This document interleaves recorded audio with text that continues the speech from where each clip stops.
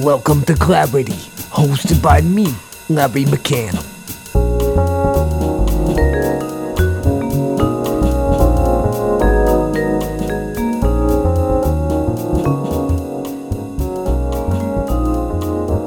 It's a pleasure to see you all again. I hope you've had a wonderful week. Before we get started, I'd like to make one humble request.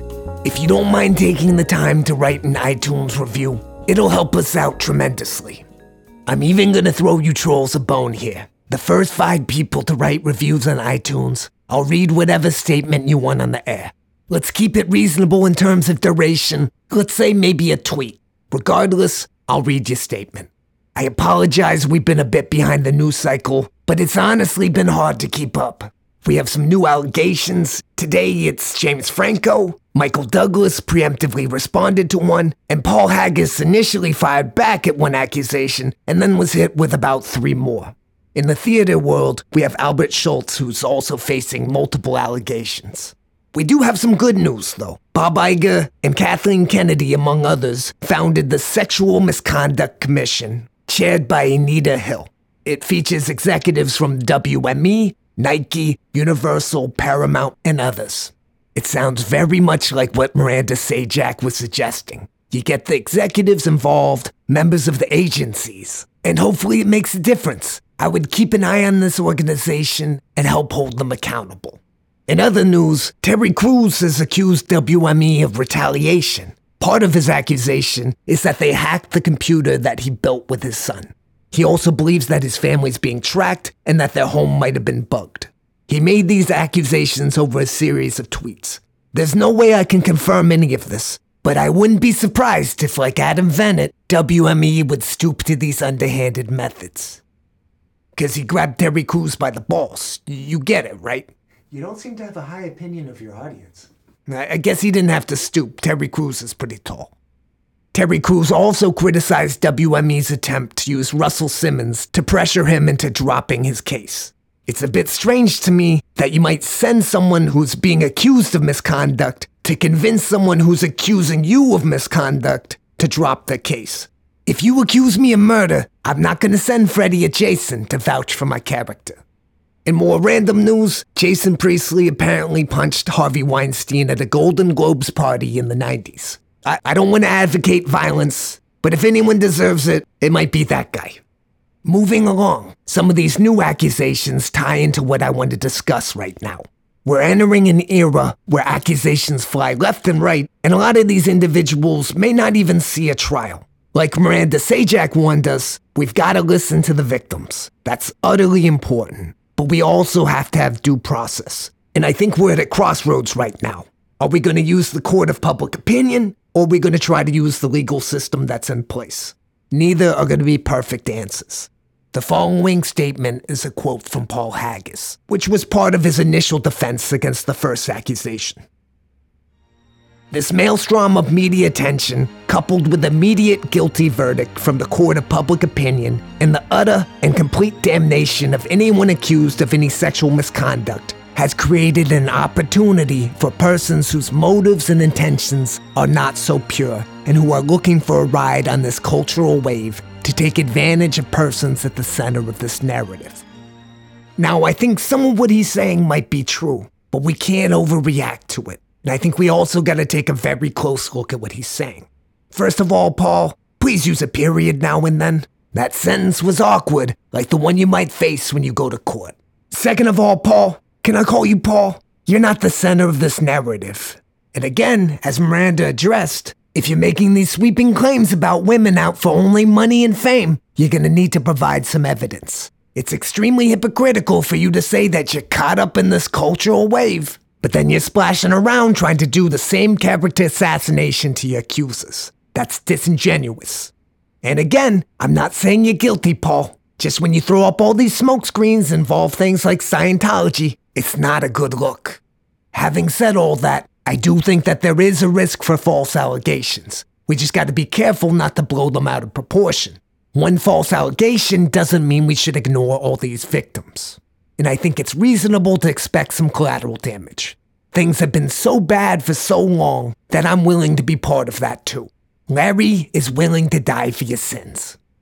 Wow, what a martyr we have. Oh, look at you! What did you have for breakfast? A big bowl of courage? That doesn't even make any sense. Yeah. I can feel my blood pressure spiking. How about we cut to the interview before I have to take a pill?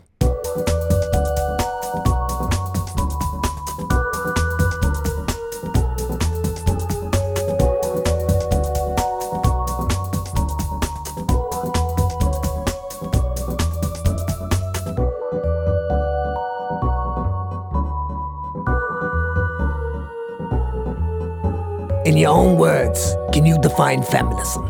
For me, feminism is... Okay, first of all, nice to meet you, Larry. This is great. I'm a rude person. I realize that. I should have introduced you. It wasn't on the sheet of paper. My producer's a joke. What can I say? Hello, Larry. Very nice to meet you. It's a pleasure, Alex. I appreciate you coming in today. Thank you very much for having me. Feminism, I'm going to tell you right now, Larry, I'm fried. I'm kind of tired. And so, take whatever answer I give you with a grain of salt. But I have always been under the mindset that feminism is just acknowledging that people are human and that whatever rights you think you deserve means that other people deserve them too. And just because feminism implies women doesn't mean it doesn't stand for equality all around. I love that answer. That's a great answer. Are you a feminist? No. Yes, I am. I have to be a feminist after that answer. If I wasn't, I'd be an awful person. It would have been a little strange. It would have been odd, would it not? How would you define yourself professionally? Professionally, I try to make sure that I am multi-talented and have irons and multiple fires in order to maintain my very meager lifestyle. I am an actor. I am a stunt woman. I, on occasion, am a photographer and do family photography for families and newborns. I am a voiceover artist, and I am a collaborator more than anything else. This is when people have projects that they want to accomplish. I try to figure out a way to make that happen. What kind of unique challenges have you or other women in the various professions you just mentioned faced? I am lucky in that I come across as a somewhat intimidating woman. So my Me Too stories differ greatly from the stories that I hear from my friends, mainly because I am clearly not a person that takes a lot of bullshit. Not to say that they took bullshit and they weren't strong enough to stand up for themselves. When you have social pressures that are designed to go ahead and subjugate you, sometimes there is no fight left. That being said, I have heard many different instances in which roles were contingent upon how you acted in the audition room and how you treated the director or how you treated the producer. I have been told that I would not book a role because I reminded a director of his ex-wife. And fuck if I can... Sorry, Larry, can I cuss? Absolutely. Thank you. Fuck if I care. Fuck if I have any control of that situation. Sorry for being born and looking like your ex is what comes down to that. And there are stories that I've heard from friends in which personal boundaries are infringed upon and in which integrity is questioned. And when you are so desperate, correction, it's not even a matter of desperation. When you are wanting to make a life for yourself in your chosen profession and you are constantly confronting obstacles and hurdles that tell you that you have to question yourself and your integrity, there's a reason why people quit the business. We're all starting to hear about this too, with the news cycle and the accusations, and then people losing their jobs. Right. You're more physically imposing than most women, I would say. And I'm a little intimidated myself, I gotta admit it. You shouldn't be. I am not a threat to you. It's both. Intimidation is the wrong word. It's more a healthy respect. I have a healthy respect for you too. You're more than generous. What advice would you give to women who may not be, as you're saying, so clearly not to be trifled with? Okay, I have advice for those women, and I also have advice for anyone who witnesses those women in situations where things are questionable. For those women, I think this is the perfect time in history to not only reflect on past situations in which you may have put up with things that now you feel like you shouldn't have. Once you do that soul searching, stand up for what you believe is right. And the only way to do that is to define that for yourself. And that's not waiting until that opportunity comes around. That's going ahead and sitting in your room and just journaling it out. Or, I talk to myself. Is that apparent? I talk to myself all of the time. That's okay. I have conversations with myself trying to figure out how I feel about any given situation. step one in terms of how you engage with the world is figuring out how you want to be in the world. To people who witness acts of sexual misconduct or anything else that seems to infringe upon a person's rights, whether they are a woman or not, I think it's best that you say something. It's always hard to navigate those situations in the moment just because there are maybe variables that you aren't aware of and you don't know whether they're joking, you don't know. Like, by all means, assess the situation. And once you have, intervene if you think that this person is in need of an ally, because they are clearly not in a position where they can speak for themselves. What are some ways you can intervene? Healthy ways to intervene starts with respect in all ways. It's a heightened situation where emotions are involved. Don't exacerbate the situation. So respectfully say to whomever, listen, that may not be the best way to get what you want right now. To the person whom you are helping, maybe check in and ask them, are you in need of my help? That's when they can speak for themselves. There's what is the term? Bystander syndrome, where when there's a bunch of people who witness something happening because no one steps up, no one says anything. But once that one person says something, then suddenly everyone else is kind of like, yeah, see, I agree. Be that person.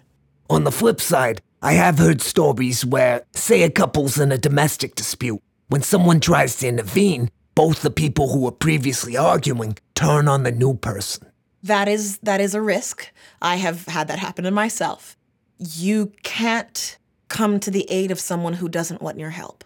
You can try to elucidate the situation, and you can try to say, I am so sorry. Forgive me for intervening. I don't want to get in the way of what you guys clearly have established between yourselves. I thought I saw something that required my assistance, and now that I see that you don't need me, forgive me, I will go ahead and back off. I think that goes for people intervening with domestic disputes. I think that goes for our president in terms of Russia as well as Jerusalem. I think that goes for many different things. By all means, help, but ask if your help is needed. I think the point you're bringing up is very important. If that help isn't not necessarily needed, but not wanted, you have to respect that. Yeah. Just because you know better doesn't mean that you can force a horse to drink. I'm going to mix all the metaphors. Let's go. I appreciate that. It paints a beautiful picture. Thank you. Let's pivot a bit. Going back to the acting. Sure. What's your ideal role? What's your dream? That is also ever-changing. My career dream up until recently was to survive just on my craft and my art alone. I'm going to wake up and I'm going to audition and then I'm going to work on a TV episode during the day and I'll get wrapped right in time to go and do a play that night. Was the dream at one point. And I came very close to it last Friday. I came real close to it last Friday where I woke up and I didn't have an audition, but I went and I spent the day working on a motion capture gig and then did a play that night. And so I am making a living off my art alone. That has been the dream up until now. That is currently being amended where my sense of success is being redefined. And I haven't fully gotten a grasp of what that means to me yet. When it comes to specific roles, I think it's important to work hard until your idols become your rivals, except don't build rivalries. I have not found myself building the pattern of finding role models that I've seen other people. I admire things about other people and I pull the things from them that I like and I try to incorporate that into my realm, but I have done a poor job of saying this person shaped this part of me. I could work harder at that, though. I think that's totally fine as well. I don't think you necessarily have to say, this person influenced me specifically in this way. Yeah. You can be amalgamation. Thank you. Yeah. That's one of the best things in life, drawing influence from many different sources. Absolutely. And I always try to question the things that I think that I know, because chances are I don't, or I don't know them as fully as I can. I think that's a very healthy attitude to have. I noticed my cell phone was still on and I apologize. Oh, Let me Larry, go and no, mute I that. absolutely understand. Go ahead and handle that. You guys, you can't see him right now. Larry has a whole Buddhist shrine in his living room, and he just throws pennies at it. It's fascinating. You're giving them too much dirt right now. These people barely know me. Don't be surprised if the cats become a problem. The cats are never a problem, Larry. We're fine. You're truly a unique person. Oh, thank you. It's a joy to talk to you here. This is quite the treat. In your last response, you started to dissect the concept of success and how there's not one definition. Yeah. Everyone's going to have their own variation. Yes. You mentioned that your own definition is constantly evolving. Can you explore that a little more? Sure. I'm an actor. And my dad made a very big point in telling me when I was in school that you're not going to have any money. And I still chose a profession that was likely not to pay me very much, even though I had a preconceived notion about a standard of living that I wanted to maintain because my dad's a diplomat. My dad has an income that I grew accustomed to that I was not going to make for myself in my mind. And so that's where, for me, success was like, I just want to know that I can pay my rent. I want to know that I am working to achieve my own dreams and not working to achieve someone else's dreams to my own detriment. I don't want to be stuck behind a desk doing a day job that sucks my soul away or working in a restaurant, taking orders from people who just feel entitled to order me around. I wanted to have more agency over my life and my happiness. And so success at a base level was surviving off of my art and my craft and my joy alone. And I did that. Whew, I hope that lasts. Success is different things for different people. For some people, it means being rich. I don't care about being rich per se, except when clearly having a tax bill suggests that being rich is the only way to survive in this nation. So, I'm going to reevaluate that concept. But I've only ever wanted to know that I could go to the grocery store and buy my apples without being harassed and pay my rent and travel occasionally overseas and experience different cultures and not pinch pennies as I buy my groceries. I think that's very important. And your dream sounds very much like my dream. Awesome. I hope you get there. I hope we all get there. From my perspective, it seems like America might be fragmenting. There's still a large portion, maybe even the majority, who believe in getting rich. Getting rich is happiness. But there's also a minority now that seems to be questioning it. They're asking, why do we need to be rich? Can I still live a full life without all this money? Yeah, I do believe that is possible. I think something that Western colonialism and Manifest Destiny and something that we as modern day Americans have forgotten is a sense of community and a sense of why we need more than just our nuclear family. Yes, having your parents and your siblings, fight for them. They are important to you, but they are not the only things that shape your happiness and shape your well-being in your life. Having a sense of community and being open-hearted for people beyond just your friends and your neighbors, but being socially conscious means that everyone wins. The thought of being rich means I have everything that I want. I can guarantee you. I'm not there myself, but I'm pretty damn sure that's not true. The times when I have built my village around me and have been my brokest, but had other people who were there to rally at my defense has been the most stellar times of my life. And I don't know that a lot of rich people can say that. You got me deep in thought here. I think about shit a lot. You stumped me. One thing that troubles me is not so much wealth as the idea that for one group to be wealthy, another group has to suffer. Here in the United States, we have people who aren't even eating. And that seems impossible to me. I think that is a matter of a skewed perception of what wealth is. Wealth should not be defined by money, and it has been for as long as money has existed. And I think that we as human beings are evolved enough to think beyond that because money itself is a construct that we created. So let's redefine it. Wealth is not defined by money. And if we can go ahead and reach past that, that alone I think will be a solution. Wealth is the quality of life that you build for yourself, and that is also what I was saying in terms of the village that you build around you. You should also let your income support the people around you and not just yourself. And that goes beyond your legacy. I feel so pedantic. What kind of legacy do you want to leave? That's very much embroiled with what legacy I'm allowed to leave. I go back and forth in deciding whether I want to have a family. Surviving as an adult by myself alone has been an ordeal. I have a great deal of respect and responsibility as a parent, and I know that I am not in a position to do that in the way that I want to. I would like to. For whatever child legacy that I do have, I want to know that they are self-sufficient, that they are willing to challenge themselves and not scared to push themselves into society unabashedly so, respectfully so, and whatever else I think up later on. Anyway, in terms of legacy professionally, I want the artists whom I respect to speak well of me. If they're doing that, I think I'm doing my job all right. How about personally? I don't want to just talk about it. I want to be about it. I want to hold myself accountable to that. I also want to forgive myself for the days when I can't be that, because it is impossible to be this every day. The best that I can hope for is consistency. In the words of Big Daddy Kane, ain't no half-stepping. Ain't no half-stepping ever.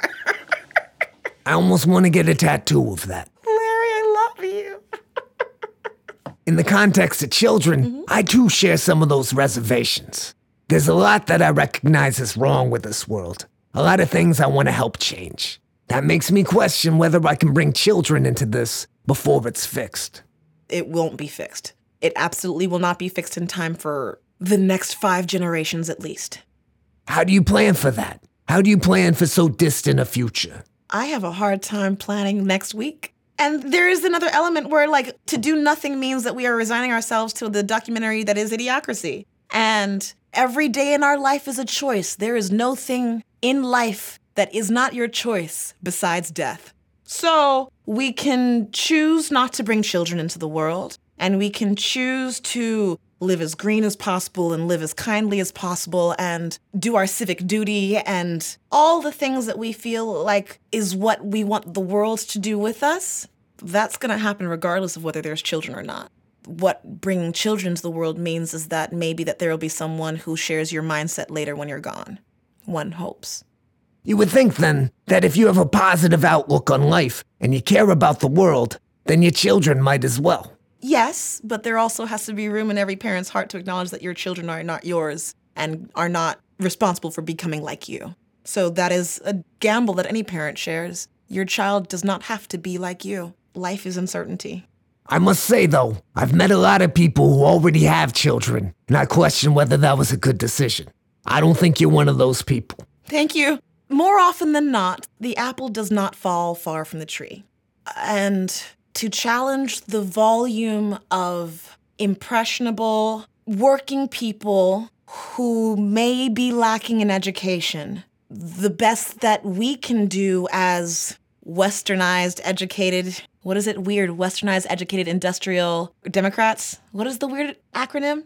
Look it up. Google's a beautiful thing. Like, the only way that we can challenge that is by having children of our own and letting differing views continue. Because otherwise we'll be beat out by just sheer volume of ignorance.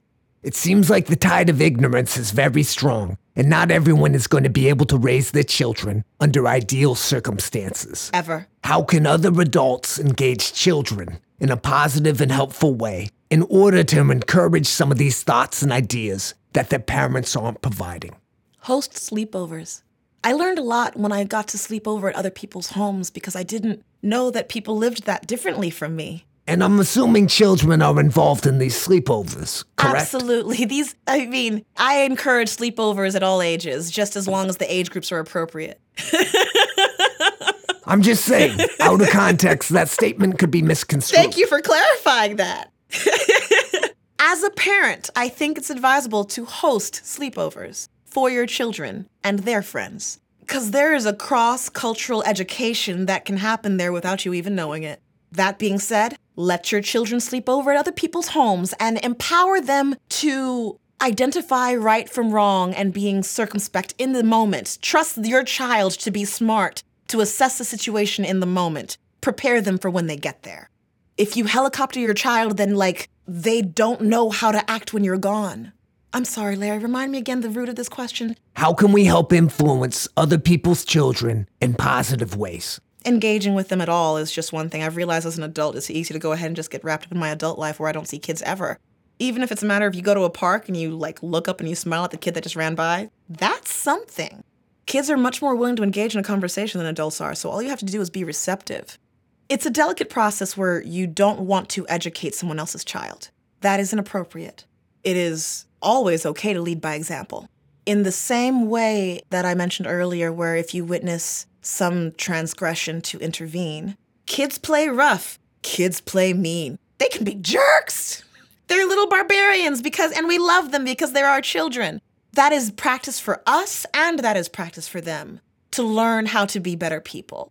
And so leading by example and intervening and saying, hey, do you need help right now? Do you feel like you're being bullied? Okay, what about what he's doing feels bullying to you? Maybe don't do that next time. As the grown-up, you are the authority. So remind them how their behavior could be better. And if they have grown-ups nearby who don't like you intervening in that way, respectfully say, I'm so sorry. I saw this. I was trying to help. Not everyone wants the help, but at least you know you tried.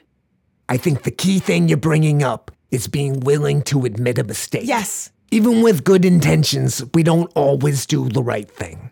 It is the most courageous person that can admit when they're wrong. And not only is it courageous, I have such respect for that vulnerability because you are putting yourself in the line of fire of everyone else. I encourage everyone else to be just as forgiving because you will be in that position too someday. If we all have a mindset of instant forgiveness for each other and are all courageous enough to be vulnerable in the moment and all courageous enough to admit when we're wrong, then our chance for growth is going to be so much faster. I've noticed personally that there seems to be almost a growing dark power of never accepting responsibility for anything. Mordor won't win. No, nah, man. I don't accept that at all. Do you think culturally we're still open to admitting faults? In terms of the mainstream view, what do you think the average is? Do you think the average person is understanding and will admit fault, or the average person is stubborn and looks to blame others? I think it is human to defend oneself. I think it is natural to grow up building your sense of ideology and defending that because the people who you love and who care about you have told you that you ought to. I think that the people who are continually self-assessing and who seek to evolve and want to be better people over the course of their life and not just during the milestones of their life are often challenged with the ideology that they thought was true and are willing to change their point of view about it. The people who I admire the most don't just change their point of view about the past ideologies that they thought were true. They try to change their lives to incorporate that new knowledge. In what ways are they effective at that? Can you give a specific example? Specifics would help in this regard, I see that. And this is a poppy field of red flags, dude.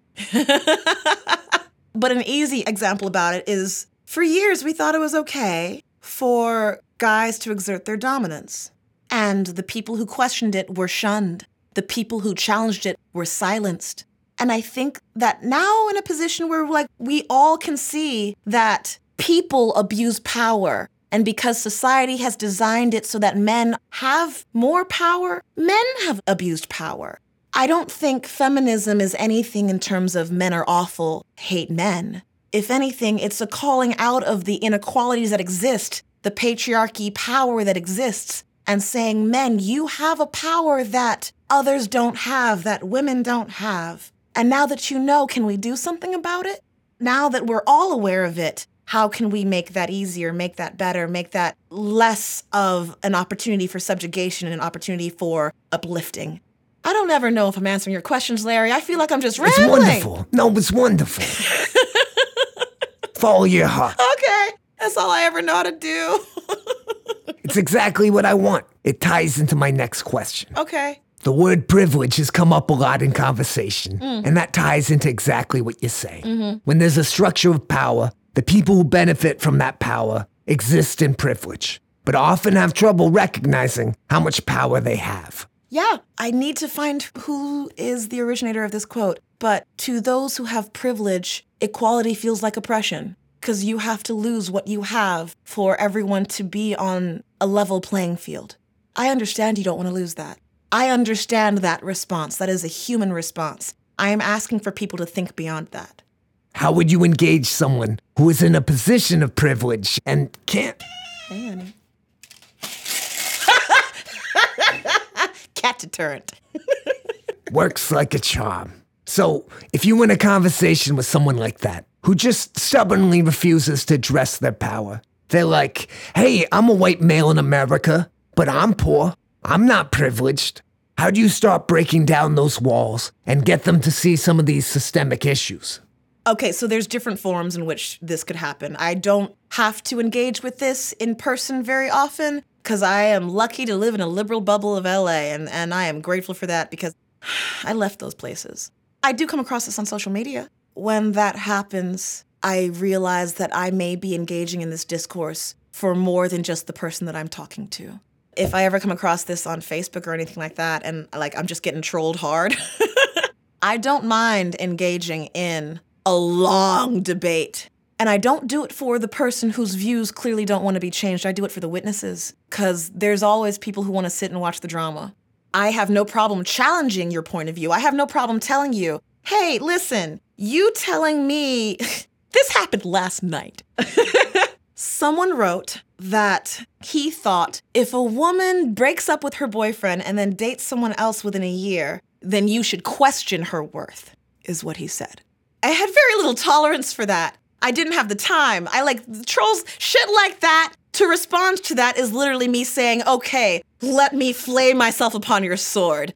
There are not enough hours in the day to fully correct the things that are wrong in that. But I tried.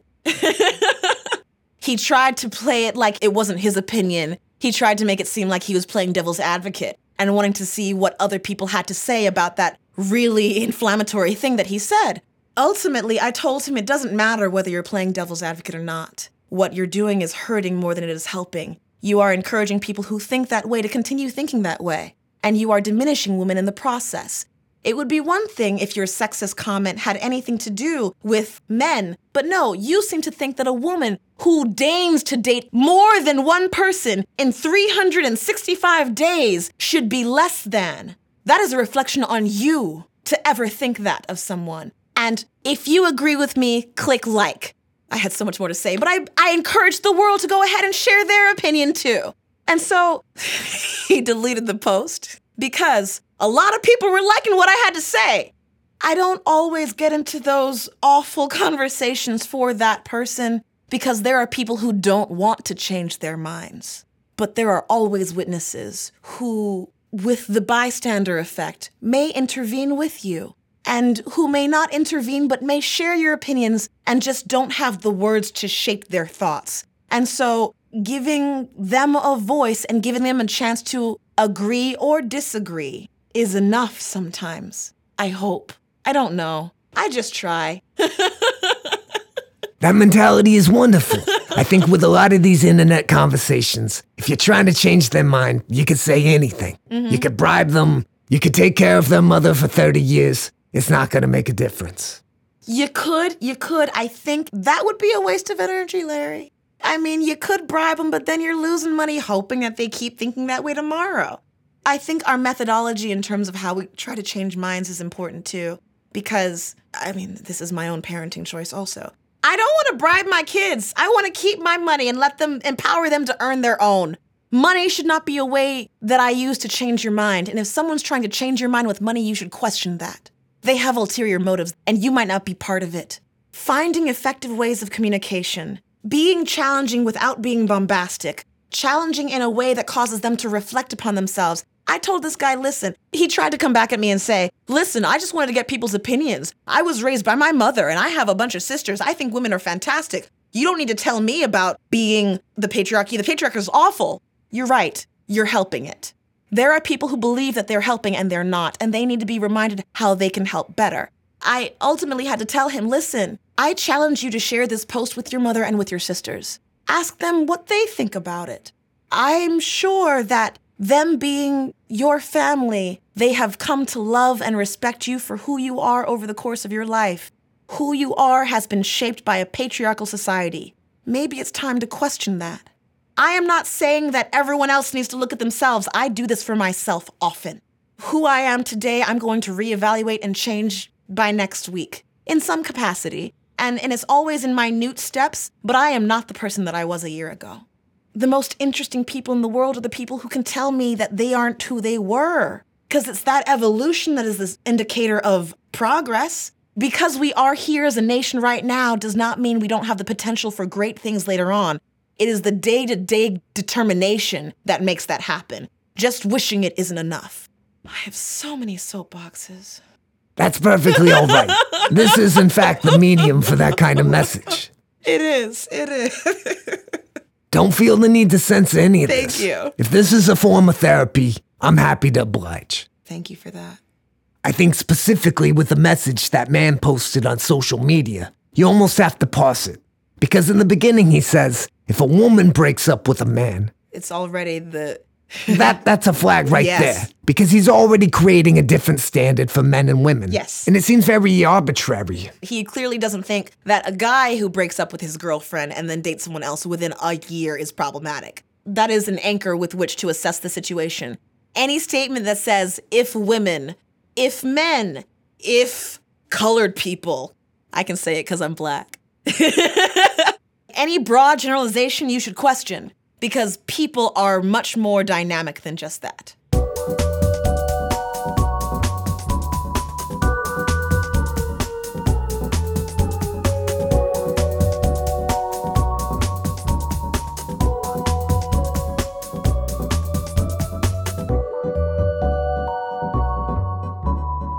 I hope you enjoyed part 1 of my interview with Alex Marshall Brown. I realize now that I never said her full name. I apologize. I'll try to step my game up. Please join us next week and you'll catch part 2. We have a more in-depth conversation about race and other issues. I think you're gonna enjoy it. One recurring theme of the interview you just listened to was that of accepting fault. None of us are perfect, even me, and we should look at ourselves critically, thinking about how what we say and do affects others. The next thing I want to touch on is the concept of logical fallacies. I think all of us have at some point either been on an internet forum or read the comment section, and you can see how it quickly devolves into a ridiculous argument that doesn't go anywhere. There's a portion of these users who treat it like a debate club. They're playing a game where they're almost scoring points on you and you're not aware of it. A core part of their arsenal is what's called a logical fallacy, a common form of argument that, when you look at it closely, doesn't make any sense. I don't have time to go over all of them, but we're gonna cover a couple right now. Apparently, the rapper Drake has been working with the University of Idaho and has put together a fantastic resource. The first one we're going to go over is an ad hominem. This refers to an attack on the person that you're arguing with that does not relate to the argument at hand. So if we're arguing about women's rights, and you call me a fat-headed idiot, that really has no relevance to what we're discussing. However, if we're at a school board meeting and I'm arguing in favor of defunding schools and putting more junk food in the cafeteria, it may be appropriate to question my intelligence and the obesity of my head. The next logical fallacy we're going to cover is affirming the consequent. In other words, you're taking one example and connecting it to something that may be related but does not have all the same features. The example that Drake gives, maybe it's in one of his songs. I'm not overly familiar with his catalog. The premise is ducks are birds. Ducks swim in the water. Chickens are birds. Therefore, chickens swim in the water. I think even the more dim-witted among you will see the flaws in that argument. There's a leap in logic that falls apart under scrutiny. Just because a chicken is also a bird doesn't mean it's going to have all the same characteristics as a duck. You all know what that music means. Well, actually you don't, because we haven't established this. That's the end cue. That means we're on to the sponsorship section. And unless anything's changed since we started recording this, we still don't have a sponsor. I'm very disappointed in you, Will. You've really let us down. Whatever, Larry. No witty retort? What's the matter with you? What are you, Patty Hearst? Show a little spirit. Anyways, I'd like to take this moment to thank Waldo Brand Ear Hair Trimmers. You really make putting on these headphones possible. I haven't tried your nose hairline yet, but it's something I'm looking forward to. You're really oversharing, Larry. I don't think they need to know this about you. Now, Will, this is why my name's on the podcast, and you're just some schmuck behind the boards. The fans want to feel connected, and what better way to connect than sharing some tips on personal hygiene? I want you all to look good. Real good.